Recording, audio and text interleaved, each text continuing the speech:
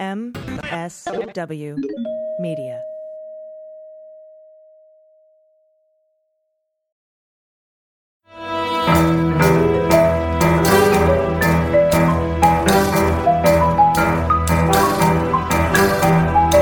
The rule of law is not just some lawyer's turn of phrase. It is the very foundation of our democracy. The essence of the rule of law is that like cases are treated alike. That there not be one rule for Democrats and another for Republicans, one rule for the powerful, another for the powerless, one rule for the rich and another for the poor, or different rules depending upon one's race or ethnicity. To serve as Attorney General at this critical time is a calling I am honored and eager to answer. So now it's cleanup on aisle 45 time. And for a long while yet, it is going to be cleanup on aisle 45. Hey, everybody. Welcome to episode 12 of Cleanup on Aisle 45. I am one of your intrepid hosts. My name is AG, and I am joined by Andrew Torres, and I am pleased, as always, to be here. As am I, and we have a pretty epic episode. Yeah, I am very, very excited, but before we begin, we'd like to thank our new patrons who went over to patreon.com/aisle45pod. Remember, guys, if you do this, you get all sorts of goodies when you sign up. You get the ability to play against us at Bar Trivia. That's coming up soon. Mm-hmm. So head on over. Patreon.com/aisle45pod. That's this weekend. Yeah. That's this weekend. So if you want to get in on that, you want to toss us a buck, you can get in on the trivia by this Saturday at noon Pacific time. Yep. So, signing up this week, and our thanks go out to Mark Voorhees, Andrew Fillmore, Mackenzie the Lion, glad that's our first Lion listener, Scott Risley, and Kimberly Richard. Mark Voorhees is a little too close to... but also thanks to Marla Kirby, Nick Ward, Profile, which is pretty meta, and Will Horan. Yeah, thank you all for supporting the show. We really appreciate it. It's what makes this possible. You get the ad-free version of the show. You get all of our goodies. You get the ability to talk to us over on the specific Patreon boards, which, we respond to those messages. We respond to those comments and emails. So keep doing that. And thanks to everyone who has. Well, first up on the cleanup docket today, Matt Gaetz, Pizza Gates. There's so many names for this Gaetz Gate that's happening right now. This, oddly enough, it feels like it's been going on for years, Andrew, but this started after our last episode aired last week. I don't think there's a lick about Matt Gaetz and his potential sex trafficking charges on the last Cleanup on Aisle 45. Nope, all broke after we finished recording, so that's how new this is. So what are you hearing, AJ? So many things. Okay, so it first started with a New York Times story that I believe broke Thursday, saying that the Department of Justice is investigating Matt Gaetz for sex trafficking of a 17-year-old girl that he raped. Because that would be, because the age of consent is 18 in Florida. Yep. I'm saying raped. Now, that started the whole ball rolling. Immediately, because Matt Gaetz can't keep his mouth shut, he went on Fox News and said, "I'm being blackmailed. My dad wore a wire and something." I mean, just like, what? And then he put out a series of tweets about his blackmail, basically saying, hey, I'm being extorted. Somebody named McGee, John McGee, I guess, came up to my dad, Don Gaetz, and said, hey, you gave me $25 million or I'm exposing, this is bad. He didn't actually even there wasn't actually any extortion. So it's hard for me to tell the story like it was extortion because there wasn't. Then we find out McGee was like, I'm not involved in this, but McGee is a lawyer for Levinson, the Levinson family, who was an FBI agent who, the longest standing hostage we have in Iran. Yep. And And then apparently some more of the news became clear where two people approached Don Gates and said, hey, front us $25 million. We'll try to find Levinson. We'll give y'all the credit. So that'll help keep your son out of legal trouble. He'll be a hero. And then, there's a reward for finding Levinson of $25 million. We'll be able to reimburse you for the money that you put forward. So it's just, and now there's orgies that are being talked about. We're being talked about Matt Gaetz showing photos of nude women on the floor of the House of Representatives where he works to other lawmakers. Dana Bash is saying she's getting texts from a bunch of people who work with Matt Gaetz that she can't repeat on the air because they hate him so much. And there's Ro Khanna's mixed in there. He's all kinds of things, but it all seems to keep boiling back down to a guy named Joel Greenberg and sex trafficking allegations.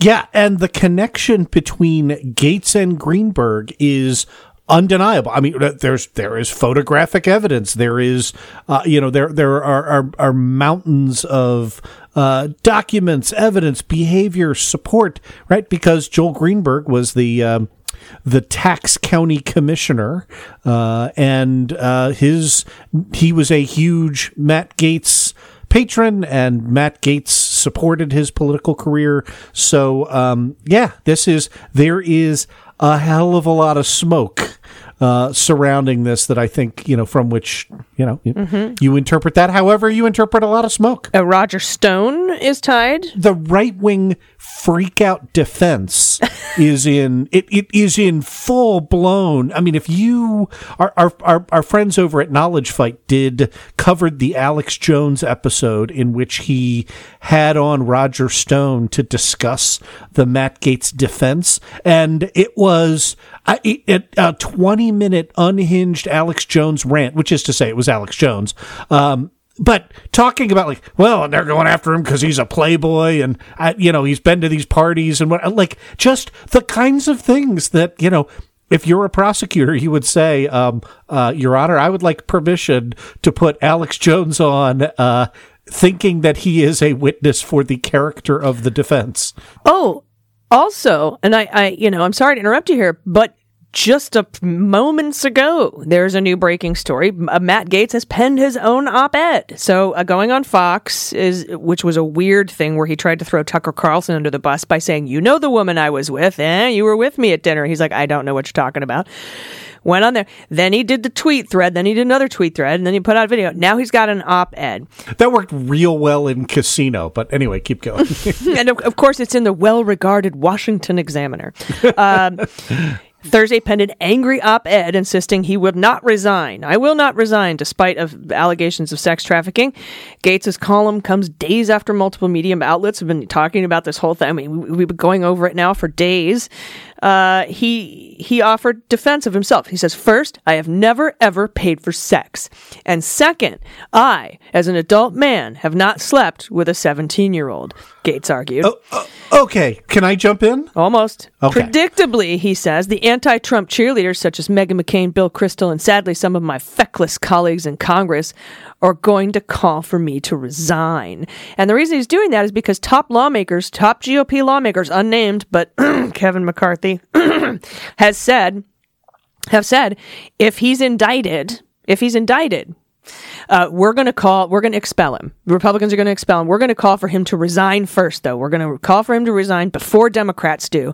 But I have a hint for these GOP lawmakers. Democrats are already calling for him to resign. So act quickly. Yeah. We don't need to wait for the indictment. But that's basically the gist of it. He did say, I'm absolutely not resigning. My lifestyle of yesteryear may be different from how I live now, but it was not and is not illegal. Consensual adult relationships are not illegal, although I'm sure some partisan crooks in Merrick Garland's Justice Department want to pervert the truth and the law to go after me. I will not be intimidated or extorted. Someone needs to explain to Matt Gaetz that this investigation was open under Bill Barr. Yeah. So let's break down. The reason I wanted to jump in at that defense is because that is the kind of nuanced argument you would make. I'm not saying you would only make this if you were guilty of the sex trafficking statute, But I'm saying it is the kind of thing that someone guilty of the sex trafficking statute could say and technically not be lying. Like which part? Right? Because, so both parts, right? He said two things. He said, I have never paid for sex, and I have never had sex with someone who was underage. Actually, he just specifically said a 17-year-old. Yeah. Leaving open the opportunity it for could be 15, 16. Right, Yeah. exactly. So, put a pin in those two assertions. Let us assume, for reasons just, to steal bot, Matt Gaetz, which is a challenge, that those are true. Here is the sex trafficking statute. It is 18 U.S.C. section 1591, and it includes, I've got to read through kind of half of it because the statute includes trafficking of adults under force, fraud, and coercion, but also the trafficking of minors under the age of 18. So, the offense is whoever knowingly, in or affecting interstate or foreign commerce, recruits, entices, harbors, transports, provides, obtains, advertises, maintains, patronizes, or solicits by any means a person, right? So that's A1. A2 is, or benefits financially or by receiving anything of value from participation in a venture, which is in violation of that. Knowing or in reckless disregard of the fact that the person has not attained the age of 18 years and will be caused to engage in a commercial sex act shall be punished. Okay. Now, that's a lot, but look at what those elements are. Mm-hmm. You have to transport a minor across state lines, recruit, entice, harbor. You have to be involved at any level. Yeah. Harbor, even if he did not, quote unquote, have sex with a 17-year-old, if he harbored a 17-year-old for Joel Greenberg to have sex with, for example. If he was in any way involved with a scheme to do that, right, then he is guilty of sex trafficking. So if he helped, sorry to interrupt, but if he helped Joel Greenberg make fake IDs for underage women for Joel Greenberg to have sex with, that is sex trafficking a minor. If he benefited financially or by receiving anything of value for doing that, right? And it's hard to imagine he did not, particularly as we talk about Joel Greenberg. Mm-hmm. But yeah, that's all the connection has to be is you have to do those two things, and the victim has to meet those two criteria. That is, under the age of 18 and will be caused to engage in a commercial sex act. A commercial sex act is defined as expansively as possible. That is sex in exchange for anything of value. Okay. And again, I should say, like, I am deliberately reading out the adult section because I think the issues are 100% different when you're talking about, potential adults involved as opposed to, minors. Now, can I ask you a hypo? Because I don't think that this is particularly the case, but I'm assuming that this may happen more often than the latter. But if you're in Florida and you're over 18, or I don't even know if you have to be over 18 to participate in child sex trafficking. Do you have to be? No. Yeah. So let's say you're 17 and you tell you have your 17-year-old girlfriend cross state lines, and in exchange for sex, you put her up in a hotel. Could that be considered sex trafficking, or is that just maybe something that the feds wouldn't go after because they're both 17? And I mean, it doesn't. Is it a commercial sex act? No, I was just going to say it. To me, the difficult nexus would be whether that qualifies as a commercial sex act under the U.S. Code. And let me read you the full definition. Okay. It's not super helpful. This is 1591 subsection E3. It says the term commercial sex act means any sex act on account of which anything of value is given to or received by any person. So when I said as expansively as possible, that's what I meant by that, right? Like I cannot envision that being written more broadly. So what I would do in that case is I would put the alleged victim on the stand and I would say, I would ask her, would you have been willing to engage in sex without crossing state lines and without having the hotel room? Was this solely, for the convenience of, not getting caught or whatever? And when she says yes, I would then say, so look, right, despite how broadly written it is, she was not induced to engage in sexual activity in exchange for anything, right? She was willing voluntarily to engage in sexual activity. Got it. So that would be the way around it in the 1717 scenario. And please don't ask me any icky questions. Right. No. Yeah. No, I won't. So thank you. I appreciate that. You're all heart. So, look, this is right. You think of sex trafficking as a super bad offense. This is a super bad offense. Okay.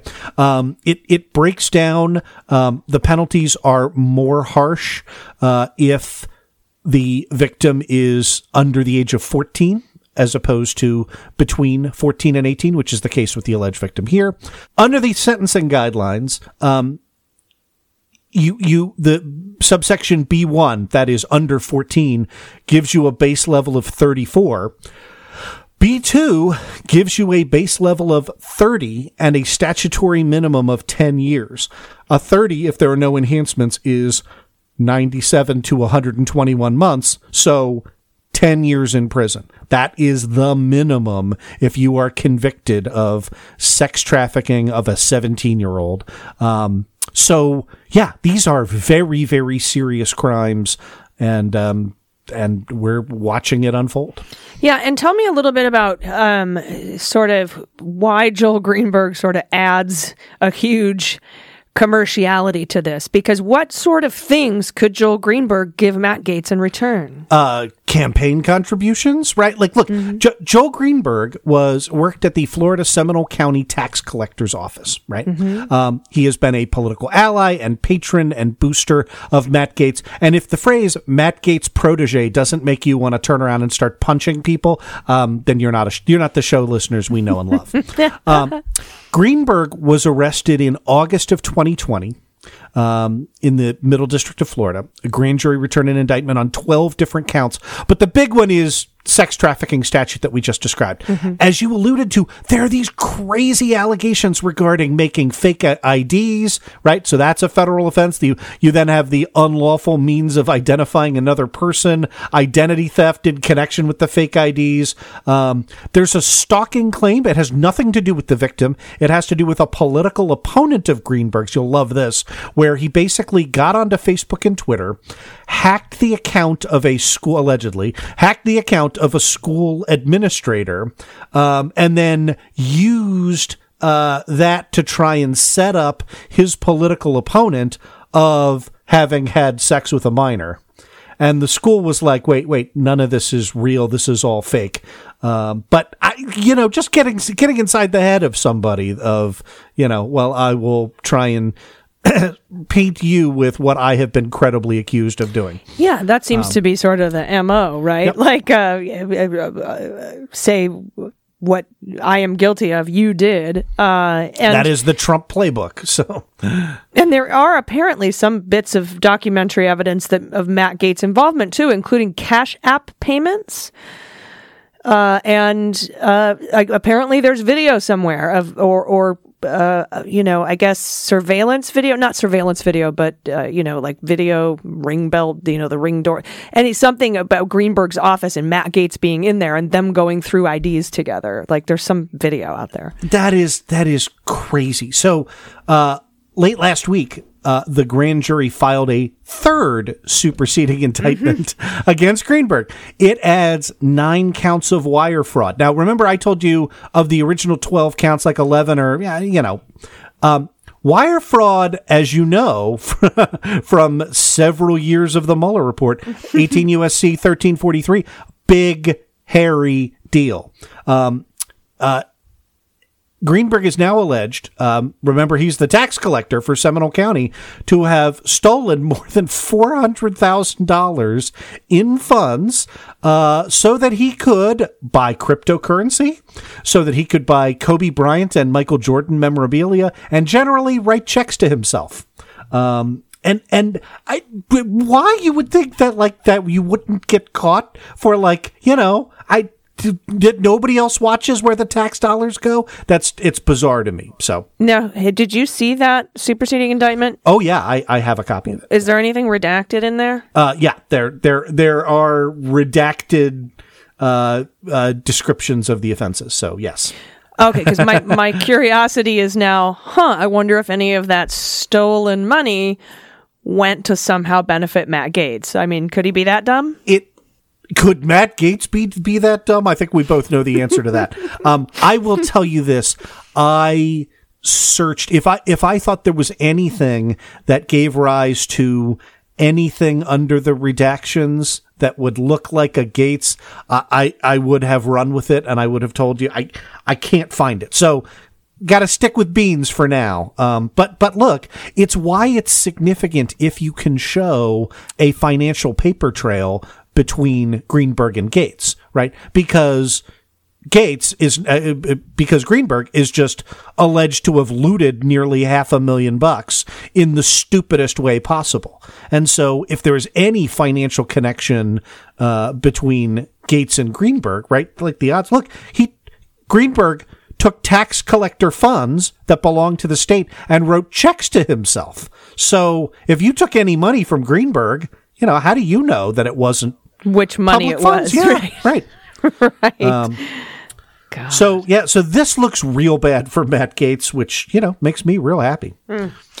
Well, we will keep an eye on this because I have a feeling, this is the story that keeps on giving. It doesn't stop. Like every day there's something new. For the first couple of days, every hour we had something new come out about it. So, We'll keep on top of it for you. And if you have anything you want to add or any questions, you can get a hold of us on Twitter, obviously. So do that at Aisle45Pod. Exactly. And we'll be right back with some more news. Stay with us. Hey everybody, it's AG. Thanks for listening to Clean Up on Aisle 45. Today's episode is brought to you by ExpressVPN. So we all know how a VPN, or a virtual private network, allows you to create a secure connection to another network over the internet. It protects your privacy and security online, right? But I didn't know this until recently, and it's taken my TV watching game to the next level. You can use your VPN to unlock movies and shows that are only available in other countries. Over the weekend, I used ExpressVPN to binge Star Trek Discovery on UK Netflix. It was so simple. I just fired up the ExpressVPN app, changed my location to the UK, refreshed Netflix, and that's it. ExpressVPN hides your IP address and lets you control where you want sites to think you're located. You can choose from almost 100 different countries. So think about all the Netflix libraries you can go through. Love anime? Use ExpressVPN to access Japanese Netflix and be spirited away. But it's not just Netflix. ExpressVPN works with any streaming service: Hulu, BBC, iPlayer, YouTube, you name it. There are hundreds of VPNs out there. But the reason I use ExpressVPN is to watch shows is ridiculously fast. There's never any buffering or lag, and you can stream HD no problem. ExpressVPN is also compatible with all your devices, phones, media consoles, smart TVs, and more, so you can watch what you want on the go or on the big screen wherever you are. If you visit my special link right now, expressvpn.com/cleanup, you can get an extra 3 months of ExpressVPN for free. Support the show, watch what you want, and protect yourself at expressvpn.com/cleanup. Everybody, welcome back. So, something that caught my attention today was Clarence Thomas's concurrence in a case called Biden v. Knight First Amendment Institute. Now, this case is kind of weird, so let me make sure I have it correct. On Monday, SCOTUS, the Supreme Court, granted certiorari in the case, immediately ruled, vacating the judgment of the Second Circuit, and then 3, immediately remanded back to the Second Circuit with instructions to dismiss the case as moot? Yep, that is exactly right. This is another one of these Trump-era cases that, we would have one every 15 years until Donald Trump was in office, and now we've had 6 or 7 of them. And it applies the Munsingware doctrine. And the reason it's doing that, right, is because Munsingware are, 1930s underwear case that we've talked about on this show and elsewhere. The reason is because Munsingware is a doctrine about how the court should act when a case becomes moot because you've run out the clock. And nobody's run out the clock like Donald Trump, right? So let's set up the fact pattern. You know this. Donald Trump blocked a ton of people on Twitter. Those people were then organized by the Knight First Amendment Institute at Columbia University to file a lawsuit saying that Trump uses Twitter as a public forum. So the First Amendment applies to Trump's use of Twitter, even though it very clearly doesn't apply to ours, right? And importantly, right, for the plaintiffs here, one of the prohibitions, right, is that once a government is using a particular space as a public forum, it has to remain viewpoint neutral, right? You can't pull the same shit you do at a Trump campaign rally and just throw out people you disagree with, right? And if you don't like that, right, this is one of these things that does not require judicial intervention at all. If you don't like the rules governing a public forum, there's a super easy way around that. Don't put the stamp of the government on it, right? Donald Trump could have as many campaign rallies as he wants, but once he goes to a public forum, once he goes to a town hall, he can't just, have his private security goons knock the crap out of him and throw out anybody who's a Democrat. That's why Donald Trump didn't do town halls, right? Right. Okay, that makes a lot of sense.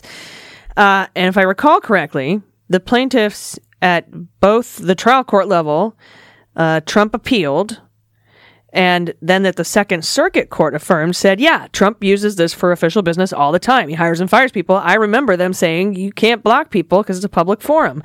He announces executive orders there. He conducts policy. He conducts foreign policy via Twitter. So you can't pretend like this is just my Twitter account, right? Yep. Exactly right. And the key phrase here that the Second Circuit used was interactive forum, right? So again, let's go back to the idea of a press conference or a town hall, right? Private campaign event, you're just a passive recipient. You can kick out Democrats to your heart's content. But if you're representative, let's pick out of a hat here, Marjorie Taylor Greene, and you bill an event as a town hall with your constituents so that you can charge the taxpayers for it. And if you don't think she's going to do this, you don't know Marjorie Taylor Greene, right? You can't say, I'm appearing here as Marjorie Taylor Greene, the private. No, you were there. It's a public forum. It's interactive. The First Amendment applies. When you're interacting with your constituents, that means that it invokes the protections of the First Amendment, which include non-discrimination on the basis of viewpoints. And look, the reason that government officials get on social media platforms, right, is to interact, right? If they just wanted to make announcements, they got lots of ability to do that. So is it Munsingware moot because Trump's not on Twitter anymore? Kind of, right? It is, Trump doesn't have a Twitter account. Biden doesn't conduct foreign policy this way, right? It says there's no reason for us to continue to review the case. And let me tell you, I think it's moot because of that. The question about being Munsingware moot, right, says that, I love it. It says that if the rules change while you're in between, while you're in between an adverse ruling and the next court's review, the Supreme Court review, you can go back and erase the bad case law that got you there, right? The kind of retroactive, undoing the infinity gauntlet, right? You can pretend like those cases never happened. And clearly, at least 5/9 of the Supreme Court views the perfectly reasonable Knight First Amendment Institute decision at the Second Circuit as bad law. So they said, Munsingware, go back, delete everything, pretend like it didn't happen. That should have been the end of it. We should have had a one-line order that said, cert granted, reversed, vacated, remanded to the Second Circuit with instructions to vacate as moot, right? Yeah, so then, that was going to be my next question. Why did Clarence Thomas write 12 more pages? I mean, it looks like he's making two different arguments here. First, he's arguing that 1A doesn't apply to Twitter, and then he's arguing what does apply to Twitter are commercial rules about common carriers, quote unquote common carriers, saying that Twitter is like an airline, railroad, phone company, or public shipping company. Yeah, that's exactly right. A lot to unpack, so let's take a look at it. Okay, so first, on the First Amendment, I mean, there's just no other way to say it other than Thomas is just laughably, stupidly wrong, making stuff up about the First Amendment. His argument is, and I promise you, I am doing this credit. I am not oversimplifying in a negative way. His argument is Twitter controls Twitter more than Trump controls Twitter, so you can't hold Trump responsible for anything that he does on Twitter. And if that makes no sense to you, congratulations, you're smarter than Clarence Thomas. Seriously, the response to the law about the town halls was this, and I quote directly, quote, "But government officials who informally gather with constituents in a hotel bar can ask the hotel to remove a pesky patron who elbows into the gathering to loudly voice his views. The difference is that the government controls the space in the first scenario and the hotel in the latter." Now, that is a crazy person thing to say, and it is not followed or preceded by any citation to any case or law or anything, because no such case like this exists, okay? Trump did not, and the analogy is bizarre, right? Trump didn't use Twitter like he was hanging out in a hotel bar with his buddies and just happened to get bothered by a lunatic. He used it as a way to engage with lunatics, right? And the fact that Twitter had ultimate control over the account is irrelevant because Trump was the one who blocked everybody, not Twitter, right? So this is just bad, right? This is an embarrassing argument even for Clarence Thomas. It hurts my head. It should. It hurts my brain. But it makes me want to hang out in a hotel bar. I've noticed. That I am down for, yeah. That's a feeling that I'm getting here. But what about the common carrier stuff? Isn't that a way to, just a way to read back in those restrictions? Well, sort of. Okay. And this is where what Clarence Thomas is doing is repeating right-wing political talking points. Okay. And I need to break this down a little bit because advocates of net neutrality have wanted ISPs, internet service providers, to be classified as common carriers because common carrier, like you talked about railroads, right, can't discriminate on the basis of the services that they provide, right? And so net neutrality folks have said, let's do that. Let's call Comcast a common carrier. That would prevent them from throttling the speed of their low-dollar internet customers in favor of their high-dollar ones. We broke down those arguments. It took us 2 hours on opening arguments, episodes 64 to 65. Really fascinating. It's not cut and dried one way or the other. But Thomas's position is not about the internet service providers. It's about social media platforms. And this is where he's just 100% regurgitating garbage arguments from the political far right. They're hoping that they can confuse you with the similar language so that this looks like the kind of stuff that the Electronic Frontier Foundation has been arguing for. And they can say, no, see, this is just, common, right? This will protect you in some ways. Yeah, so basically Thomas is arguing that the Federal Communications Commission, the FCC, should be able to regulate all of Facebook and Twitter and impose content-based regulations on every user, but the Supreme Court can't apply a First Amendment-based restriction on the president having co-opted Twitter for his own purposes? That is exactly right. And I wish our listeners could see your face right now. That's not the worst of it. The worst is footnote 5.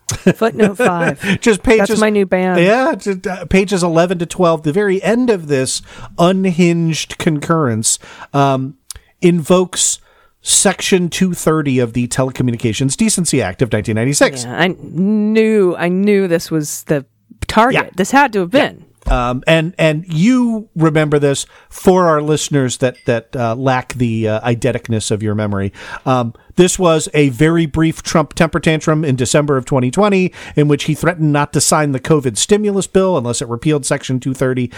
And look, the simplest way I can explain Section 230 is that it's what makes social media possible, right? It says Twitter is like a library and not a newspaper. And here's what I mean by that, right? Like if I write a defamatory article about you and it gets published in a newspaper and then you read that newspaper article in a library, you can't sue the library, but you can sue the newspaper, right?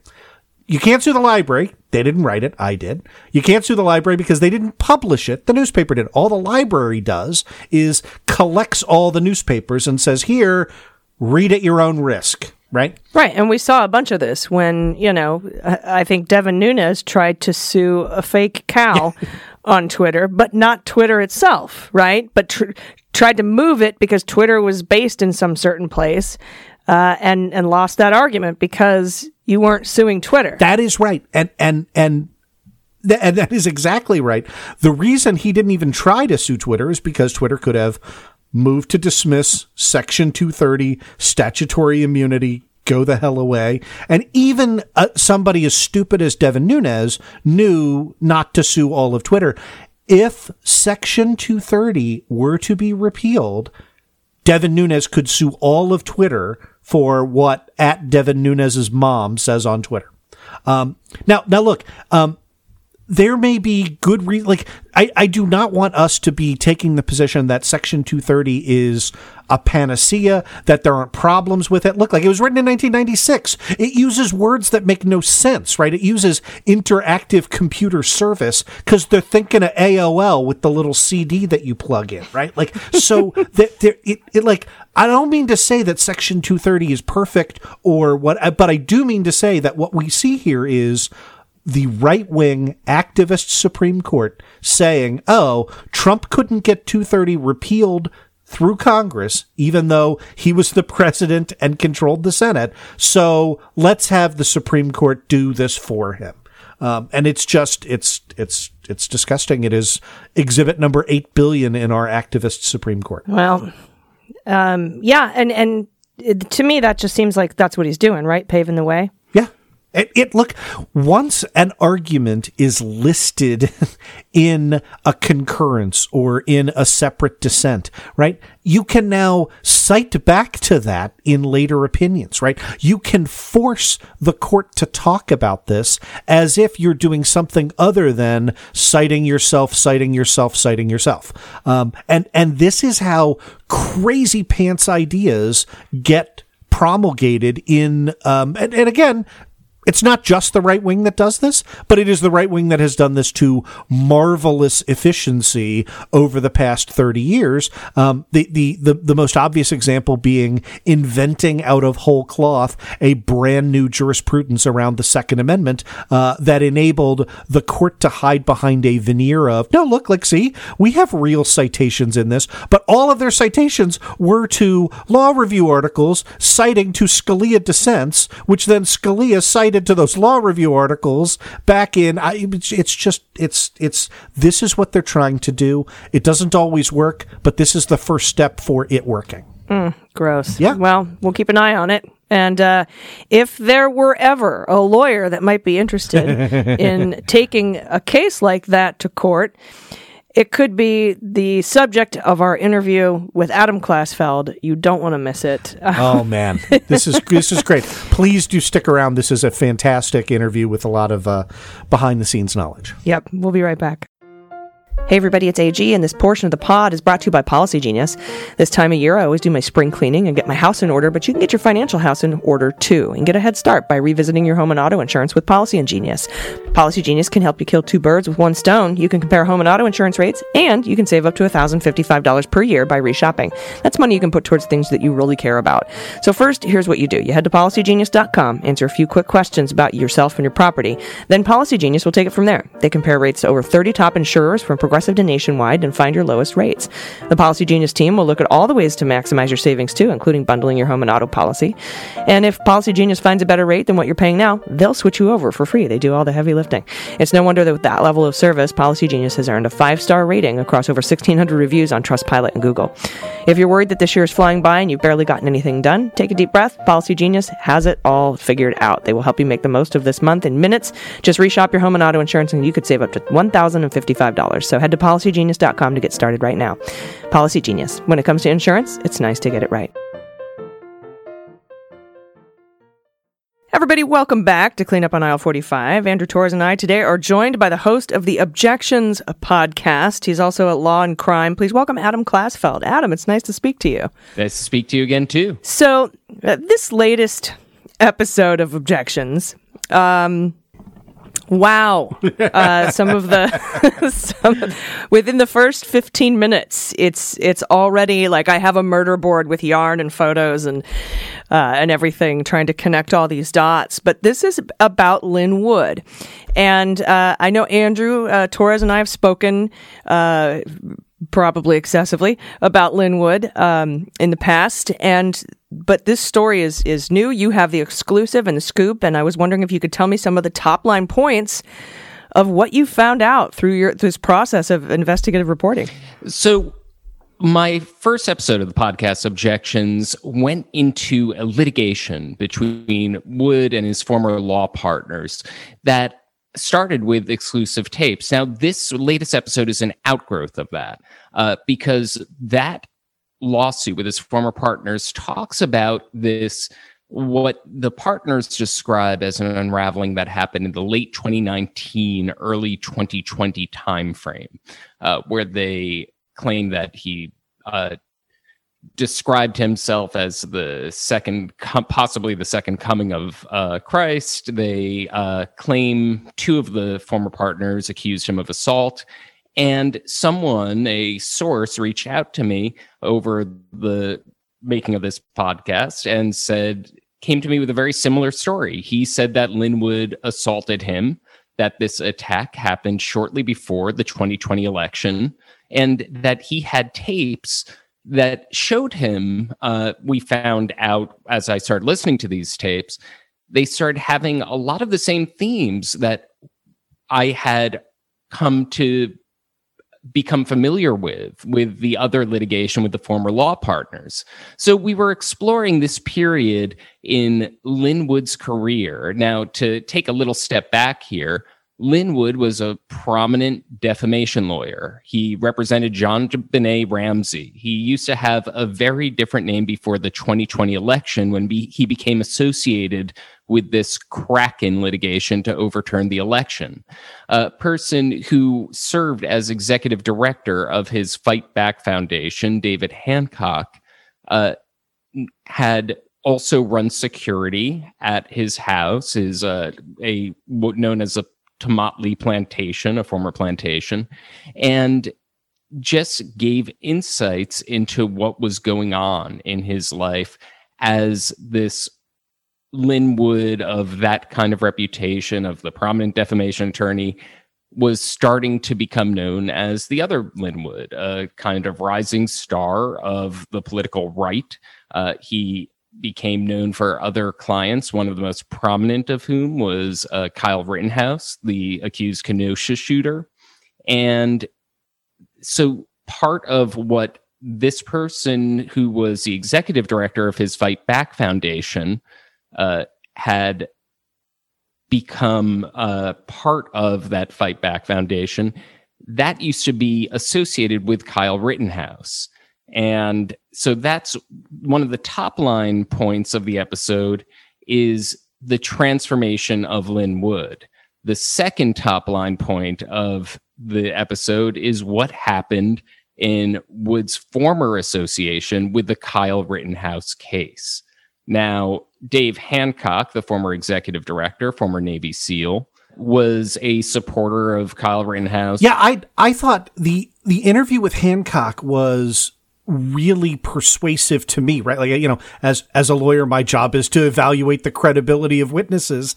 And Hancock says things that those of us, sort of proudly on the left who have been touting Lin Wood as a crazy person, would never say, right? Like he describes, the genius of Lin Wood, and talking to him about, various Supreme Court opinions. He describes, also you hear Hancock, as an aside, right, say like, well, and obviously, Kyle Rittenhouse acted in self-defense, which that's not obvious to at least 2/3 of the panel here. I don't want to speak for you, Adam. So in approaching this episode, I'm approaching everything from the point of view of a journalist. Like, I'm not taking, someone tells me that they support Kyle Rittenhouse, I'm reporting their story, and I will be reporting the prosecutor's side of the story. So, so far as that goes. And was it Hancock who said he was starstruck when he first met? Absolutely. Lin Wood? Yeah. So it's a very different sort of perspective, right, that we're used to sort of dealing with on either this show or the Daily Beans or opening arguments. It's just a kind of a different perspective. But I think, Andrew, what you were getting at was that it makes his story very credible, right? Like, he really, really respects this guy, and has so many great things to say about him in the lead up, that it kind of gives more punch to what he's ultimately gets at, which is that transformation you were talking about, right, Adam? Right. So in terms of how lawyers and journalists gauge credibility, you look at things like, is it just a series of insults? Does the guy appear to have an axe to grind? And I think that's one of the things you're getting at, Andrew. And another thing is, so far, in many ways, they shared political ends. Dave Hancock and Lin Wood both believed that Kyle Rittenhouse acted in self-defense. So that's the kind of perspective that he was coming from. The other way that you gauge credibility is, how does it match up with other evidence that they have? And the remarkable part of this story is that Dave Hancock produced tapes that he took of him and Lin Wood. And a lot of those tapes really do appear to corroborate some of the things that he was saying, which is why we ran them. Well, and let's add your part in this, which is you sent Lin Wood questions to which he provided recorded answers that you played back during the podcast. And again, for somebody who thought he was going on to the Supreme Court, want to ask you about that.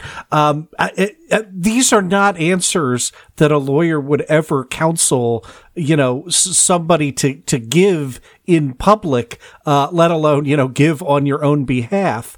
And I don't want to spoil too much of the podcast. It's a fascinating and fabulous, episode. But it also buttressing, right? Like kind of the third leg buttressing that story are Lin Wood's own words. Right. And that's how I would approach any story. Yeah. That, if I have, and Lin Wood has apparently responded to this episode on Telegram to his 800,000 followers.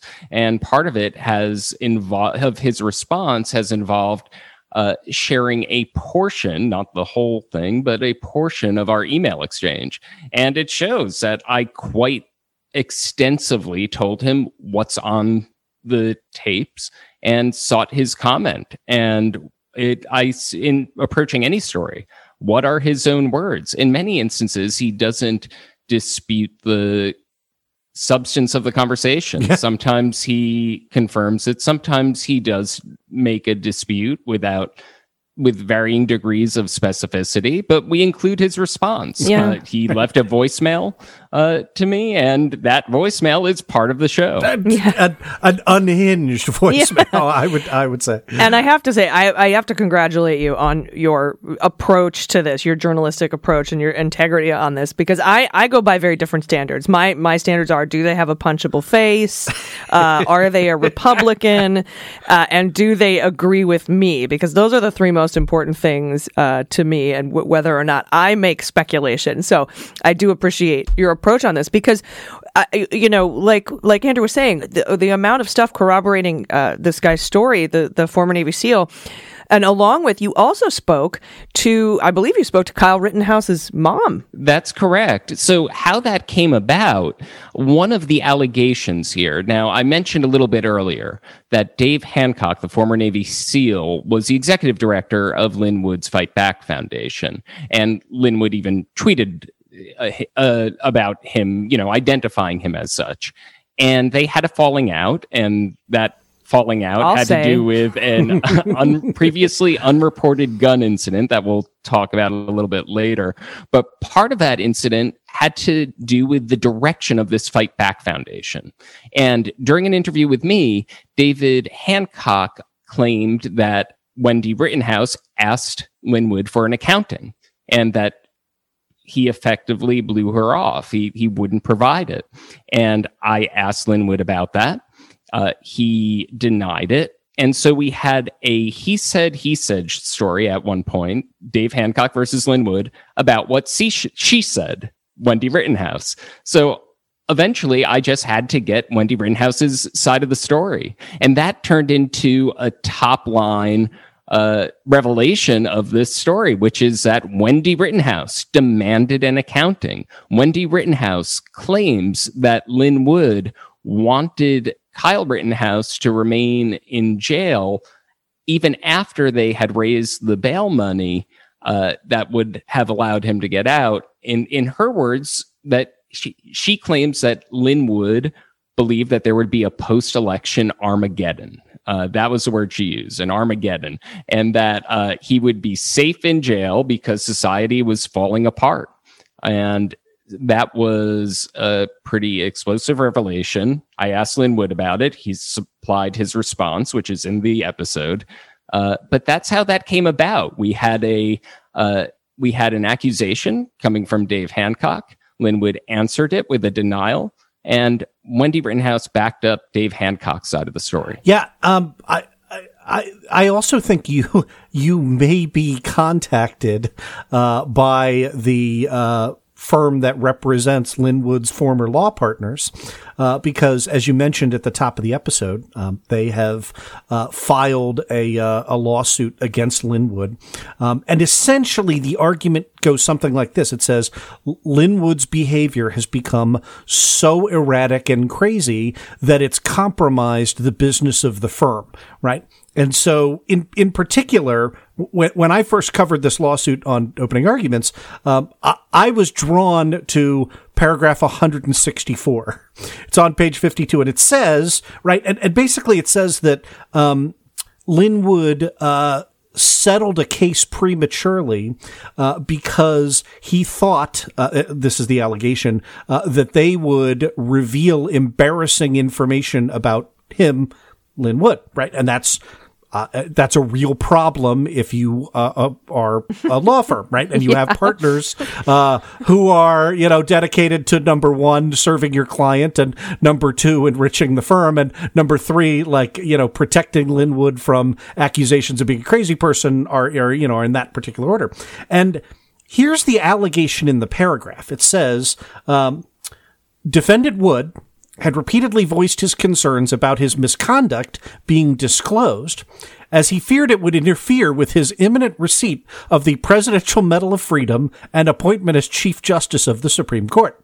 The latter belief was based on two things. Number one, a decades-plus-old prophecy that Defendant Wood heard in a YouTube video, and number two, something he's since publicly tweeted about, a conspiracy theory that Chief Justice John Roberts would be revealed to be a part of Jeffrey Epstein's sex trafficking ring. I want to talk about that second part, but the first part just seems bonkers, right? So Miss Cleo told him. Yeah, he watched a YouTube video with a prophecy. You asked him about that, and why don't I just set that up as the question for you? Right. I did ask Dave Hancock about that prophecy, and he replied with very specific answer. He said that he had heard Lin Wood talk about it, that the prophecy was about from a self-proclaimed prophet named Kim Clement, who has a YouTube video that, my research found had, as of the time that we're talking, has been viewed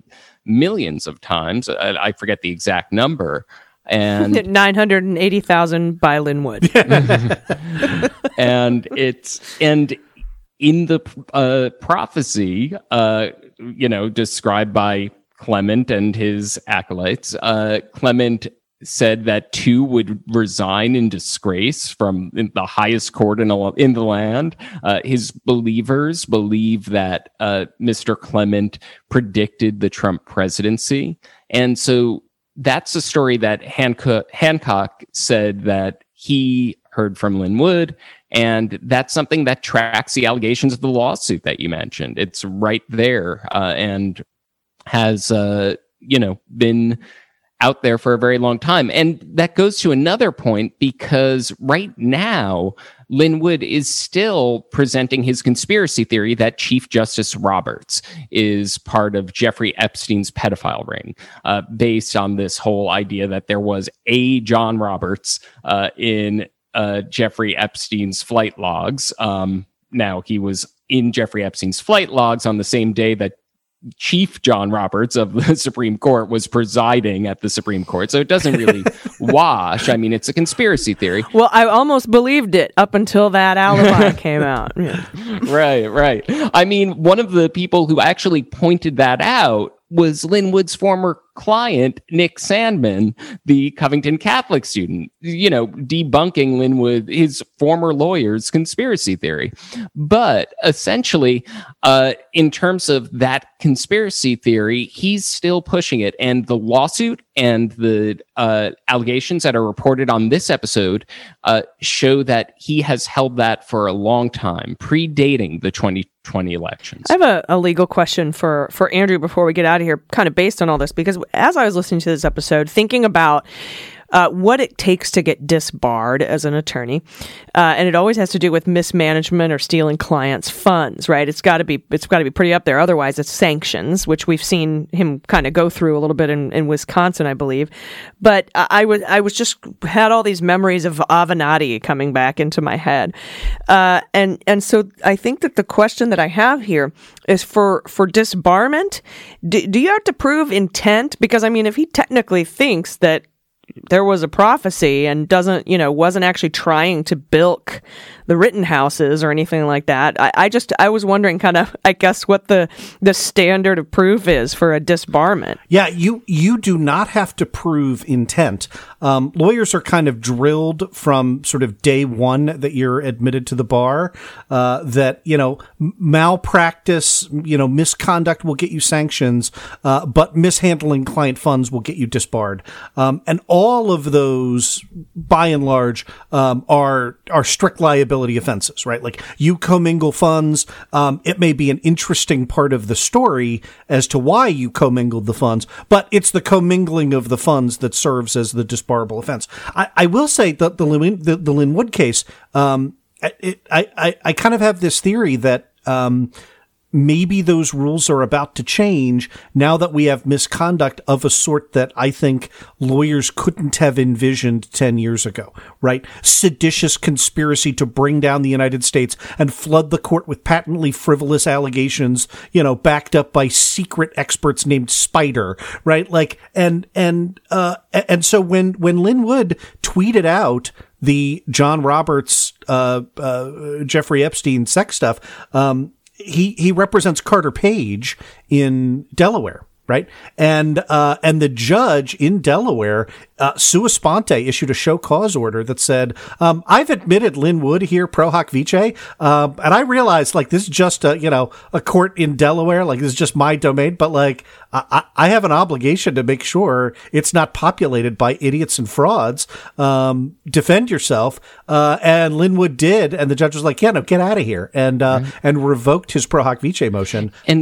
And the co-counsel on that case was John Pierce, who was the co-founder of the Fight Back Foundation. There it is, yeah. So it's he is another figure. Around the time of Fight Back's formation, there were lots of lawsuits alleging massive debts. What this episode raises further questions about, we have Wendy Rittenhouse and Dave Hancock demanding an audit.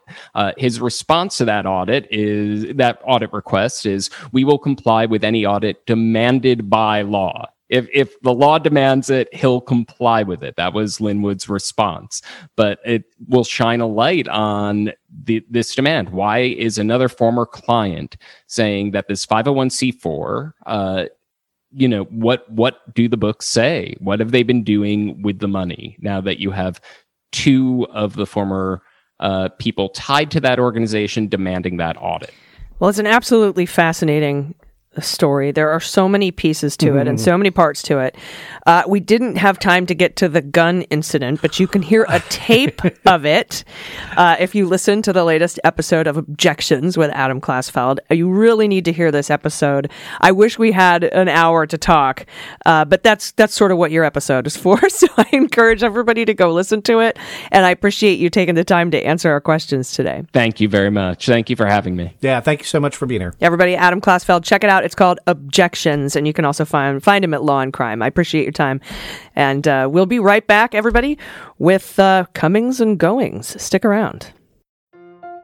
Hey everybody, it's AG, and this segment of the podcast is brought to you by the best thing ever in the universe. It's called Magic Spoon cereal.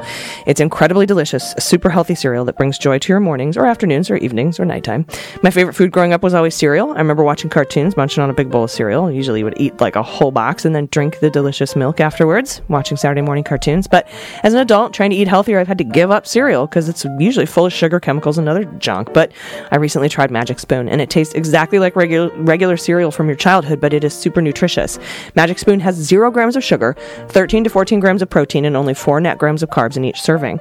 And it's 140 calories. It's keto-friendly, gluten-free, grain-free, soy-free, low-carb, and GMO-free. And exciting news, Magic Spoon is releasing 2 amazing new flavors for a limited time only.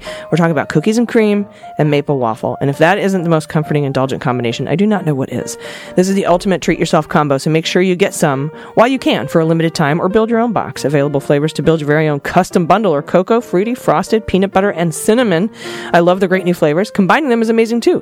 Cocoa and peanut butter is delicious, for example. So go to magicspoon.com/cleanup, grab the new limited edition cookies and cream, maple waffle, or custom bundle, and try it today. And be sure to use promo code cleanup at checkout to save $5 off your order. The offer is now good anywhere in the US or Canada, but only when you use our code at checkout. And Magic Spoon is so confident, it's backed with a 100% happiness guarantee. So if you don't like it for any reason, they'll refund your money, no questions asked. So no risk. Remember, get your next delicious bowl of guilt-free cereal at magicspoon.com/cleanup and use code cleanup to save $5 off. Everybody, welcome back. What an incredible interview. I love talking to Adam Klasfeld, by the way. Yeah, me too. Just such a great reporter. So much more integrity than my punch people in the face way. This is punch people in the face episode, right? I mean, when you lead up, when the A block is about Matt Gaetz, I mean, that is future encyclopedia will converge on Matt Gaetz for the his photo punchable of face. Yeah. Anyway. Him and Skrillex. I'm with you. Okay.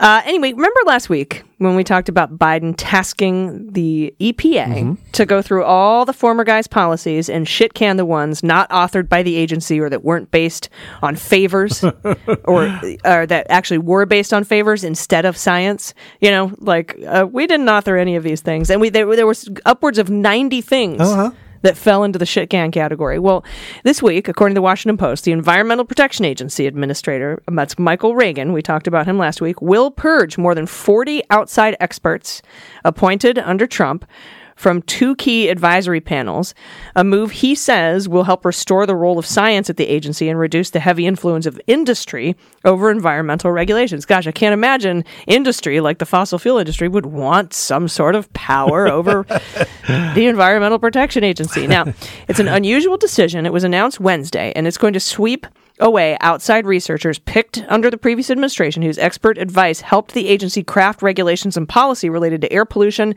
the oil and gas extraction method known as fracking, and other issues like that. Yeah, so goodbye to you. Critics have noted, including us, have noted that under the former guy, membership on these 2 panels. So that is, the first was the EPA's Science Advisory Board. That sounds nice, right? And the Clean Air Scientific Advisory Committee, that they were biased in favor of regulated industries, and that their positions were frequently outside the scientific mainstream. And look, this is, as we talked about last week, one of just several moves designed to try and reestablish some kind of scientific integrity across the federal government after what officials have characterized as a, quote, concerted effort under the previous president to sideline or interfere with research on climate change, COVID, all the issues that you can think about. And look, this is really, really important for the way in which the Administrative Procedure Act works, right? Because to change the rules, when you engage in new rulemaking, you have to say that you have conducted fact-finding. You have to have done the research. And that's why they went through the rigmarole under the other guy of putting these folks in here who would say, oh, yes, we absolutely did do the research. Yeah. Well, the interesting part is Republicans are now responding to this move. Okay. Oh, what are they saying, AG? Tell us. Well, oddly, it's the same shit they said about the initial review last week, that Biden is undermining confidence in the agency by kicking out those with contrary views. Think about that for a second. you're degrading the EPA by firing people with contrary views to science. Yeah, it's the saying. teach the controversy at writ large at the government. Anyway, sorry, didn't mean to interrupt. No, it's fine. Now, both Regan, who and we here at Cleanup on Aisle 45, concede that it's not always clear how science should inform policy. However, I think we're all pretty satisfied with the clarity of the underlying science. And that was the same thing last week, too. They're like, you're kicking out people with all opposing viewpoints. Opposing viewpoints on science is different than an opposing viewpoint on how to turn it into policy. Yeah, and look, this is a thing that the law is well prepared to address, right? Courts every day have to determine whether to admit expert testimony, right? And one of the criteria for expert testimony is, does this does this expert's testimony reflect the mainstream views of science? Does it use methodology that is testable, that is repeatable? All those sorts of criteria, right? That's what we're talking about here. We're not talking about kicking out everybody with one position on one view. We're talking about kicking out folks who are masquerading as cargo cult science. I can't emphasize how important that is. Yeah, alternative science, yeah, right? Yeah. So speaking of how now we talked a lot about the science of it and why these folks are leaving, but talking about how science becomes policy. These advisory panels played a role in that, right? Converting the actual science into policy. Yeah, and again, this was set up before everything was broken, right? So Congress creates the advisory boards because remember, every executive agency is acting under the powers delegated to it by Congress, right? They don't inherently have authority. They have delegated authority from Congress to act within the confines of their instructions. And the advisory panels are designed to then provide executive branch officials, the policymakers, with the best advice from experts from a range of backgrounds. So, again, whenever you see that these members on these boards served 3-year terms, right? And whenever you see an odd number, right? That is some legislator going, well, let's do my best to make this nonpartisan, right? Because 3 years is, 50% longer than a congressional term. It means, they're going to likely to come up in between elections, that sort of thing. So the members of the advisory boards, their recommendations are not binding, right?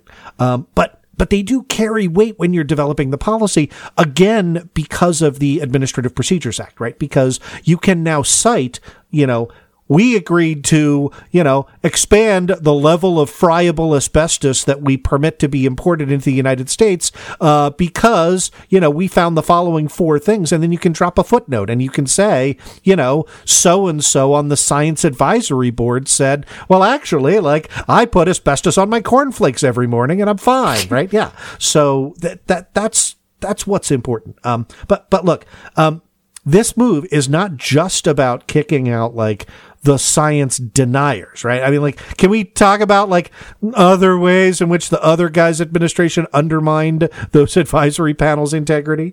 Yeah, there's more than one way, because as a matter of fact, remaking the composition of the panels is necessary after the former guy's administration illegally barred academics who received EPA grants from serving on the advisory panels.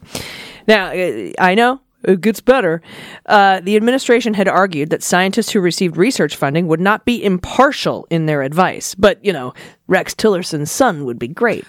I'm not saying he was on the panel, just giving an example. But environmental and public health advocates, along with some former career officials within the agency, said the policy effectively elevated experts from industry while muzzling independent scientists. And I'm pretty sure that doesn't just sound idiotic, because the courts agreed, didn't they? Oh, yeah. Look, the Trump administration ended up rescinding that restriction on grant recipients after being ordered to do so last year by a federal court, right? But, of course, that didn't change any of the appointments to the board, and it didn't change any of the substantive rulemaking that was enacted during that interregnum. So EPA is now calling for new applications for the 2 panels, right? Huh. Here's the hilarious part. Nick Conger, an EPA spokesman, said that advisors fired from the committees are, quote, eligible and encouraged to reapply if they so choose. Okay. So normally, like, the agency would have asked for, new applications for the handful of positions later this year.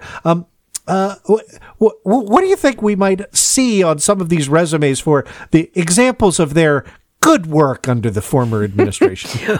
Well, if any of these folks reapply, they can say, hey, I was on the Clean Air Scientific Advisory Committee, and I advised the EPA to keep the standards for ozone at the current level, even as public health experts outside the agency and pretty much everyone else in the frickin' world argued that they should be tightened to help protect poor and minority communities. That's one example. The agency followed the committee's advice and declined to issue stricter standards for the smog-forming pollutant, which has been linked to asthma and lung disease. Another guy, the guy Trump picked to lead the Clean Air Advisory Committee, named Louis Anthony Tony Cox, I have to say it in that voice. Fat Tony, sure, love that guy. Is a consultant who has worked for several government agencies, but also for the oil, coal, pork, and chemical industries. It's a weird combination. I think it's because of the giant shit lagoons at commercial pig farms. Anyway, so keep going. Cox dismissed the EPA's methods for tabulating the public health benefits of smog regulations. He said they were unreliable, logically unsound, and inappropriate. That position distressed many air pollution scientists, as you might imagine. Two, in fact, published a paper in the journal Science that warned that Cox wanted to fundamentally change the EPA's process for scientific assessment. So those are just two examples of some of these 40 now fired people who are encouraged to reapply for these positions, which I think is a nice way of just sort of saying, fuck you forever. Yeah, bye-bye. Man, I'm glad we ended on that one because it really does underscore the fact that the last administration was not just trying to change the outcome, they were trying to change the rules, right? And they're still doing that, right? And like, process arguments are harder to explain and win and feel passionate about. So the takeaway here is, right, keep looking at not only, what is the substantive outcome, but also how do we get there? Yeah. Yep, and there's going to be a lot more of these, I have a feeling. But, like you said, Andrew, normally next year sometime, they might say, we got 5 new people we need to put on the advisory board. 40 people from 2 advisory boards, and in the first 70 days. So that's how urgent it is, and how much they were denying it. That's another great point. Again, like, this is so far an administration that is doing the hard work behind the scenes that only like you and me and our listeners, care about or even know about. But this is not going to feature in any 2022 campaign ads. But they're devoting real resources and time to it because, we have to, because everything is at stake if we don't, root this kind of institutional roadblocks out, root and branch. So, good job. Mm-hmm. It is all part of cleanup on aisle 45. Oh, that's why you're the best. There's going to be so much more to talk about, and we will cover it all. We thank you very much for joining us, and thanks to our patrons. We will see you this Saturday at noon, patrons, for our trivia challenge, our pub trivia challenge. Pub meaning, it's virtual, but I guess have a beer if you're into it. And it's going to be absolutely wonderful. It's just me and Andrew on one team. You can have up to 5 people on your team. It's just me and Andrew, and there will be an 80s pop culture category. So I'm very excited. That's where we're going to catch up. If at any point we fall behind, I feel real good about our chances in that category. Yeah, either that or god awful movies we'd be good at. All right, everybody. Until next week. Thank you again for listening to episode 12 of Cleanup on Aisle 45. We'll see you next time. Bye-bye. Clean Up on Aisle 45 is written and produced by Allison Gill and Andrew Torres and is engineered and edited by Mackenzie Mazzell and Starburns Audio. Fact-checking and research by Allison Gill and Andrew Torres with quality assurance and media by Muller, She Wrote, LLC. Branding, design, and logo by Starburns Audio and Joel Reeder with Moxie Design Studios. And our copy is written by Jesse Egan. Our music is written and recorded by Adam Orr and Christopher Hoffey, and our opening sequence was designed by Allison Gill and mixed by Mackenzie Mazzell and Starburns Audio. Follow us on Twitter at Aisle45Pod and listen wherever you get your podcasts.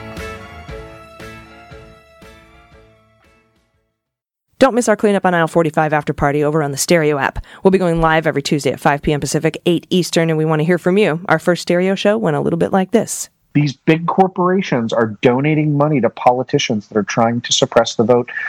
And that public pressure got them to come out and go, we oppose this, right? So your voice does matter. People just like you have made a difference. And I love, you're going to hear this on tomorrow's cleanup, but Allison has a spectacular analogy that I'm not going to spoil on tonight's Q&A, involving the fact that these Republican efforts target Republicans as well, right? And so it's so good, and I don't want to spoil it. But their thought process is, we don't care if we wind up suppressing some Republican votes because we're suppressing more Democratic votes, and that gives you an opportunity to build coalitions with people who care about having their voices. Can you build a coalition with Uncle Frank? No, you can't. But there are a lot of working class pro-Trump people who are like, yeah, you know what? I'd kind of like to be able to vote on the weekend because, I work second shift, and otherwise, like, voting in person on a Tuesday sucks, right? Yeah. Lots of opportunities like that. So I hear you. Don't put aside the despair and focus on the positive. And hopefully, we've given you some concrete options there. Stereo app is live social conversations, and they're awesome, and we want to talk directly with you, our listeners. So you can join our show, ask questions about news, politics, or anything, and you can share your experiences and opinions. We want to hear it all. So download now and join us live this week. Link to our show in the description, and join us over on the Stereo app.